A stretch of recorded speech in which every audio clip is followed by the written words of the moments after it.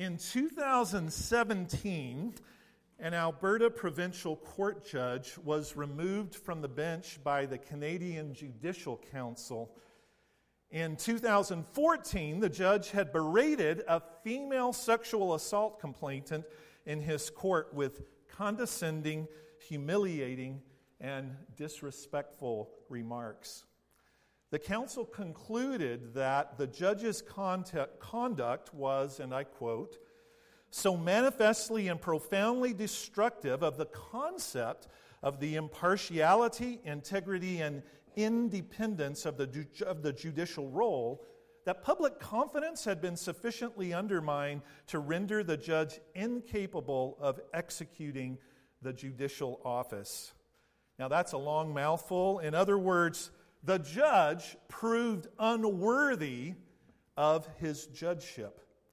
He proved unworthy of the moral vigilance and high character that his office merited. Notice that my focus is on the worth of the office, not on the worth of the man. The value of the office should have kept the judge from desecrating it. The greatness of his calling should have constrained him to lead a life worthy of his call, but it didn't. And now the public has much less regard not only for the irresponsible cavalier judge, but also for the office. In Ephesians 4:1, Paul tells us about another calling. It's not a calling as a judge in a court of law. It's a calling as sons and daughters of the living God and as members of the body of Christ. Paul tells us that we're to walk worthy of our spiritual calling. Choosing to maintain unity with one another in Christ's body is an important aspect of our calling. And as Margaret mentioned just a few moments ago, we're focusing this morning upon one another verses in the New Testament that deal with unity. We're doing this as a part of our current sermon series, which we're wrapping up today. Approximately 1/3 of all the one another commands in the New Testament relate to the topic of unity within the church. Our focal passage today is Ephesians chapter 4, verses 1-6. There we read, I, therefore, this is Paul talking, I, therefore, a prisoner for the Lord, urge you to walk in a manner worthy of the calling to which you have been called, with all humility and gentleness and patience, bearing with one another in love, eager to maintain the unity of the Spirit in the bond of peace. There is one body and one Spirit, just as you were called to the one hope that belongs to your call. One Lord, one faith, one baptism, one God and Father of all, who is over all and through all and in all. In these verses, Paul reveals three important truths about walking worthy of our calling. First, Paul reminds us of the nature of our calling. The nature of our calling. Well, how does Paul achieve this? He does so in one word. Talk about concise communication. In verse 1, we find the word therefore. When I was a boy, I learned that when you see a therefore, you should always ask what the therefore is there for. Therefore is a word that always serves as a link. It points to what was previously communicated and links that information with what follows. We could just as easily insert the words because of or since in place of the word therefore. Well, in this case, Paul is he's not referring to just the verse or the few verses that precede verse 1. He's referring to everything that he said up to this point in the letter. He's referring to all the theological realities found and discussed in chapters 1-3. Well, what theological realities do we find about our calling in these earlier chapters? Let's take a quick look. In Ephesians chapter 1, verse 4, we learn that God chose us for himself before the world was even created. In chapter 1, verse 3, we see that God predestined us to be His children, heirs of the one who owns everything. In chapter 1, verse 7, we learn that God sent His only Son to die as an atoning sacrifice for our sins. In chapter 1, verse 13, we are told that God has sealed us with His Holy Spirit forever. In chapter 1, verse 18, we learn that we have been called to hope, to a future that is wonderful and glorious. In chapter 2, verse 4, we see that God made us alive when we were spiritually dead. In chapter 2, verses 8 and 9, we're told God graciously gave us faith to believe. And in chapter 2, verse 10, we see that God gave us a purpose to do good works. Well, if we rolled all of these theological realities into a single sentence, we could say this about our calling. God the Father has called us, He's called you and me to belong to Him, to be part of His holy people, and to join in His cosmic plan for restoring humanity to relationship with Himself and to renew all of creation. Why? So that God and His Son, Jesus Christ, might be glorified for the wonderful, all-powerful, all-knowing, exalted, beautiful, loving, perfectly good, and gracious being that He is. Paul is not saying, try harder to walk worthy of your calling. Try harder to please God. Try harder to obey Him. Try harder to keep the peace and get along with one another. No.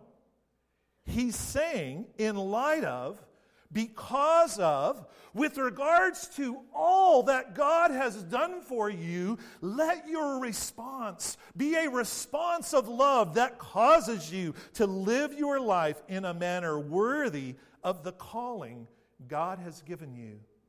It's all about our response to what God has done for us.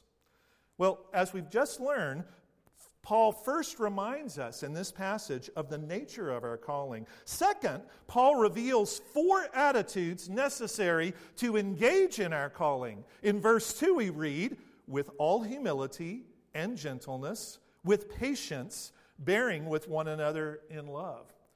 The first attitude necessary to engage in our calling is humility.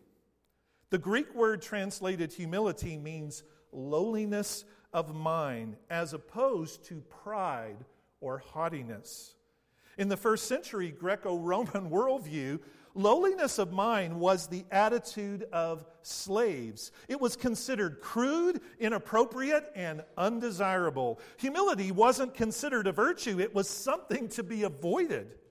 The Greco-Roman concept of a full, meaningful life left no room for humility. Conversely, the Old Testament and Judaism viewed humility positively. The best example of true humility is found in Jesus Himself. In Philippians chapter 2, verses 5 to 8, we read, "Have this mind among yourselves, which is yours in Christ Jesus, who, though He was in the form of God, did not count equality with God a thing to be grasped, but emptied Himself by taking the form of a servant, being born in the likeness of men, and being found in human form, He humbled Himself by becoming obedient to the point of death, even death on a cross." Because humility was a virtue for Christ, and because we're called to follow in His steps, humility is an essential part of Christian character. Humility is also a natural response when we perceive the greatness, the glory, the holiness of God, while at the same time recognizing our own sinfulness and weakness. The second attitude needed to walk worthy of our calling is gentleness. Gentleness is one of the fruits of the Spirit. Gentleness or meekness is, for the most part, a forgotten virtue these days. Guys, we particularly, I believe, struggle with this word Few men strive to be known as a gentle guy. When we hear the word gentle, we're likely to envision a female, perhaps a mom, holding her baby very tenderly. But gentleness has nothing to do with being feminine or motherly. The Greek word for gentleness often described an animal of strength, such as a horse, that was completely disciplined and controlled. The horse was broken, and the horse would do whatever its master asked of it. The Greek word for gentleness is connected with a spirit of submissiveness. Just as the horse is submissive to his master when it's broken, this word is talking about being submissive toward others. Gentleness toward others is bred by cultivating a submissive heart toward God. The third attitude necessary to walk worthy of our calling is patience. It means slowness in avenging wrong or choosing not to retaliate when hurt by another. Where have we heard that before? Remember our series, A City on a Hill, from the Sermon on the Mount? Sounds very familiar, doesn't it? It's used to describe, this word patience is used to describe God's patience with us, with humanity, numbers of times throughout the Word. Because God is patient with us, we should demonstrate patience toward others. The 4th century church father, John Chrysostom, explained this Greek word as meaning to have a wide and big soul. Patience is the exercise of a largeness of soul that can endure annoyances and difficulties. The fourth attitude needed to walk worthy of our calling is bearing with one another in love. Bearing with one another means putting up with each other. The Christian life is a life of putting up with other people, and this tolerance finds its ability and motivation in love. Bearing with one another doesn't mean failing to speak the truth in love, even when it hurts. It doesn't mean failing to confront sin, and it doesn't mean failing to hold one another accountable. It does mean choosing to overlook petty irritations and avoiding majoring on the minors. Bearing with one another is well served by the motto, some of you I know have heard this before, in essentials, unity. In non-essentials, liberty. In all things, charity. By the way, that means love. We don't use charity too much exactly in that term anymore. Such bearing with one another, as well as all four attitudes, are possible only in love. Love is the basic attitude of seeking the highest good of others. Love enables and empowers all four attitudes. Agape, the Greek word used here for love, is not a feeling or an emotion, but an act of the will. Agape is always costly. Agape doesn't have its origin in human motivation. It's a choice made because of the love of God. Did you notice the one another in this verse? Bearing with one another. As we've learned over the past month, Christians are a part of each other and are to receive one another, to think about one another, to serve one another, to love one another, to build up one another, to bear each other's burdens, to submit to one another, and encourage one another, as we learned last week through the example of Barnabas. Christianity is a God-directed, Christ-defined, others-oriented religion. Only with such direction away from self do we find life and lasting fulfillment. Well, so far, we've noted that Paul reminds us of the nature of our calling, and he reveals four attributes needed to engage in our calling. He also reveals an action necessary to live out our calling. In verse 3, he says, eager to maintain the unity of the Spirit in the bond of peace. To walk worthy of our calling as sons and daughters of God and as members of Christ's body, we must make every effort to maintain, to preserve the unity of the Spirit. The Greek word translated eager isn't a passive term. It signifies significant effort, to be zealous for. You say, Kent, what is the unity of the Spirit? Is Paul talking about uniformity? Is he advocating making nice, never voicing an opinion? The answer to these questions is no. The unity of the Spirit is the connectedness, community, and common purpose that the Holy Spirit gives and brings among those in whom He dwells. Unity of the Spirit is not something we create. It's based on the oneness of God and the oneness of the gospel. As Christians, we must maintain the unity of the Spirit because everything that we hold of any significance, we hold together with others.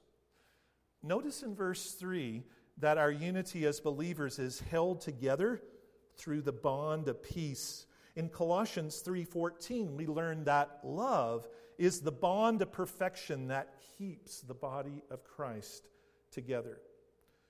Well, what is the basis for our unity? In the last 3 verses of the passage, in verses 4 to 6, Paul presents 7 realities that serve as a theological foundation for our unity. By the way, in the Bible, 7 is a number that represents perfection. Each of these 7 theological realities is preceded by the word one, O-N-E. In each case, the oneness tells us that the reality is unique and foundational in nature. Well, where does he start? He says, there is one body. There are not several bodies of Christ in different locales, but one body of Christ. Each local congregation is representative of Christ's body. If you've submitted to Christ's lordship, then you're a member of one and the same body, the body of Christ. It doesn't matter whether you're a Jew or Gentile, a man or a woman. It doesn't matter the color of your skin, your social, economic, or educational status. If you've made Jesus your Lord, you're a member of the body of Christ. And there's only one body. There is one Spirit. When a person chooses to believe in Jesus as the Son of God, the Bible says the Holy Spirit comes to live inside you. Spiritually, he or she is born again and made spiritually alive.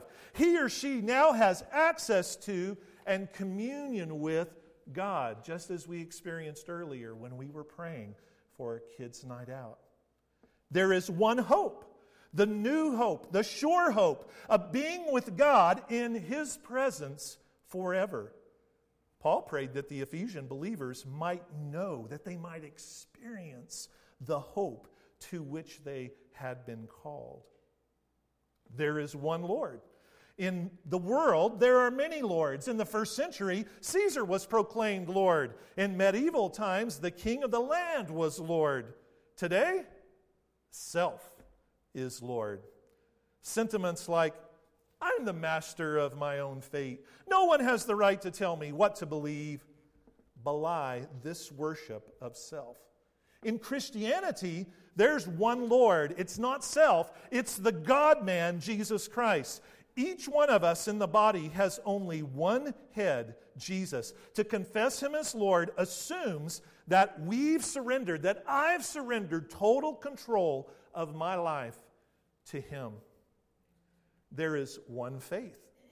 This could refer to the act of believing the gospel, but more likely it refers to the content of what we believe. The good news that Christ died for our sins according to the Scriptures, that He was buried and that He was raised on the 3rd day according to the Scriptures, and that He appeared to Peter and then to the 12. There is one baptism. This reality has 2 possible meanings. Paul is likely referring to our being baptized by the Spirit into Christ. Throughout his letters, Paul teaches that it's the Holy Spirit who baptizes all Christians into the body of Christ. But the phrase one baptism can also refer to water baptism. Water baptism is the outward sign that we've been joined to Christ. It's a symbol that our old man has died, that we are a new creation in Christ. Jesus commanded all who believe in him to be baptized as a public confession of their faith in him. Lastly, but not least, there's one God and Father of us all, who is over all and through all and in all. This is a clear reference to the Shema, the Old Testament confession that Yahweh is one. It's a reminder that our oneness is anchored in the oneness of God himself. Excuse me. These 7 realities provide a theological foundation for the unity that God tells us to diligently and eagerly preserve. We've noticed that in challenging us to walk worthy of our spiritual calling, Paul reminds us of the nature of our calling, reveals 4 attitudes needed to engage in our calling, and asserts the necessity of unity to live out our calling. But we can err in one of 2 ways regarding this challenge to walk worthy of our calling. One error is to believe that we can walk worthy of our calling through our own effort, through our own hard work, through attempting to meet God's standard. We become like the Christians, like the believers at Galatia. They started their journey by faith, but someone told them they must work hard to keep the law. So they started focusing upon not what Christ had done for them, but how they could earn God's favor. They went back to trying to keep the law's demands. But Paul said to them this. He said, if you try to be made right with God through the law, your life with Christ is over. You have left God's grace. He said earlier in Ephesians, in the book we're in right now, today, I mean that you have been saved by grace through believing. You did not save yourselves. It was a gift from God. It was not the result of your own efforts, so you cannot brag about it. You will never be made right with God through your own efforts. If this is you this morning, the Spirit is saying, stop, give up. Yield. Go back to the first 3 chapters of Ephesians and allow the Holy Spirit to reveal to you your true identity in Christ, your calling from God. If you've made Jesus Christ your Lord, you are God's son or his daughter. He chose you. He loves you. He has transferred you from the kingdom of darkness to the kingdom of light. You're a new creation. As you focus on your new identity and thank God for what he's done, you will find freedom and empowerment to respond to his love by walking worthy of your calling. The other error we can make is to treat God's calling lightly. Those guilty of this error protest that no one can actually live worthy of God's calling, and we must be on guard for the trap of legalism and perfectionism. But we go too far. We fool ourselves that we can follow Christ without taking up our cross. That we can be a disciple without discipline. That religious activity will suffice for obedience. In this case, our problem is that we don't care that we've been given a billion-dollar salvation. We muster only a 5-cent response. The truth is that we're unimpressed with what God has done for us. The wonder of God's provision has either never dawned in your heart or somehow it's lost its edge. God's calling has become commonplace, even ho-hum to you. You may know the right answers, but those answers haven't traveled the 12 inches from your head to your heart. You're like the judge we spoke of earlier who disregarded the greatness and significance of his calling. If this is you today, the Spirit calls you to repent, to turn, to remember what Christ has done for you, to embrace humility, gentleness, patience, and bearing with one another in love, to eagerly maintain, to preserve the unity of the Spirit in the bond of peace. God the Father has called you to belong to Him, to be part of His holy people, and to join in His cosmic plan for restoring humanity to relationship with Himself and to renew all of creation. Let us walk worthy of our calling. Let's pray.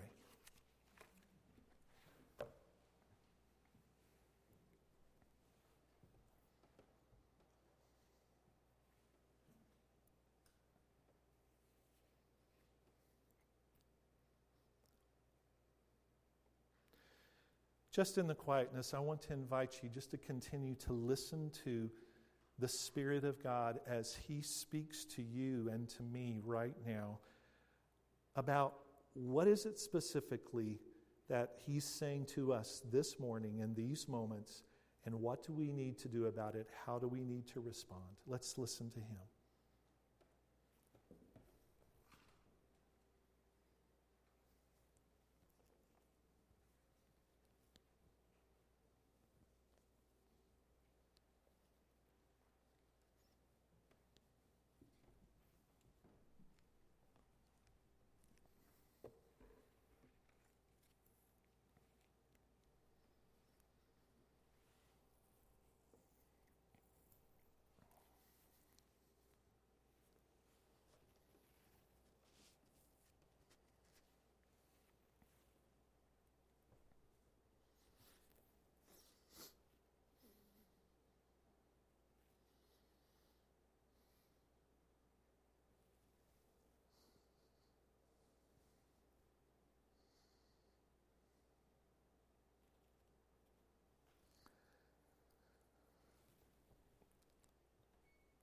Father, I thank you that by your Spirit you are so accurate in pinpointing in our hearts and our lives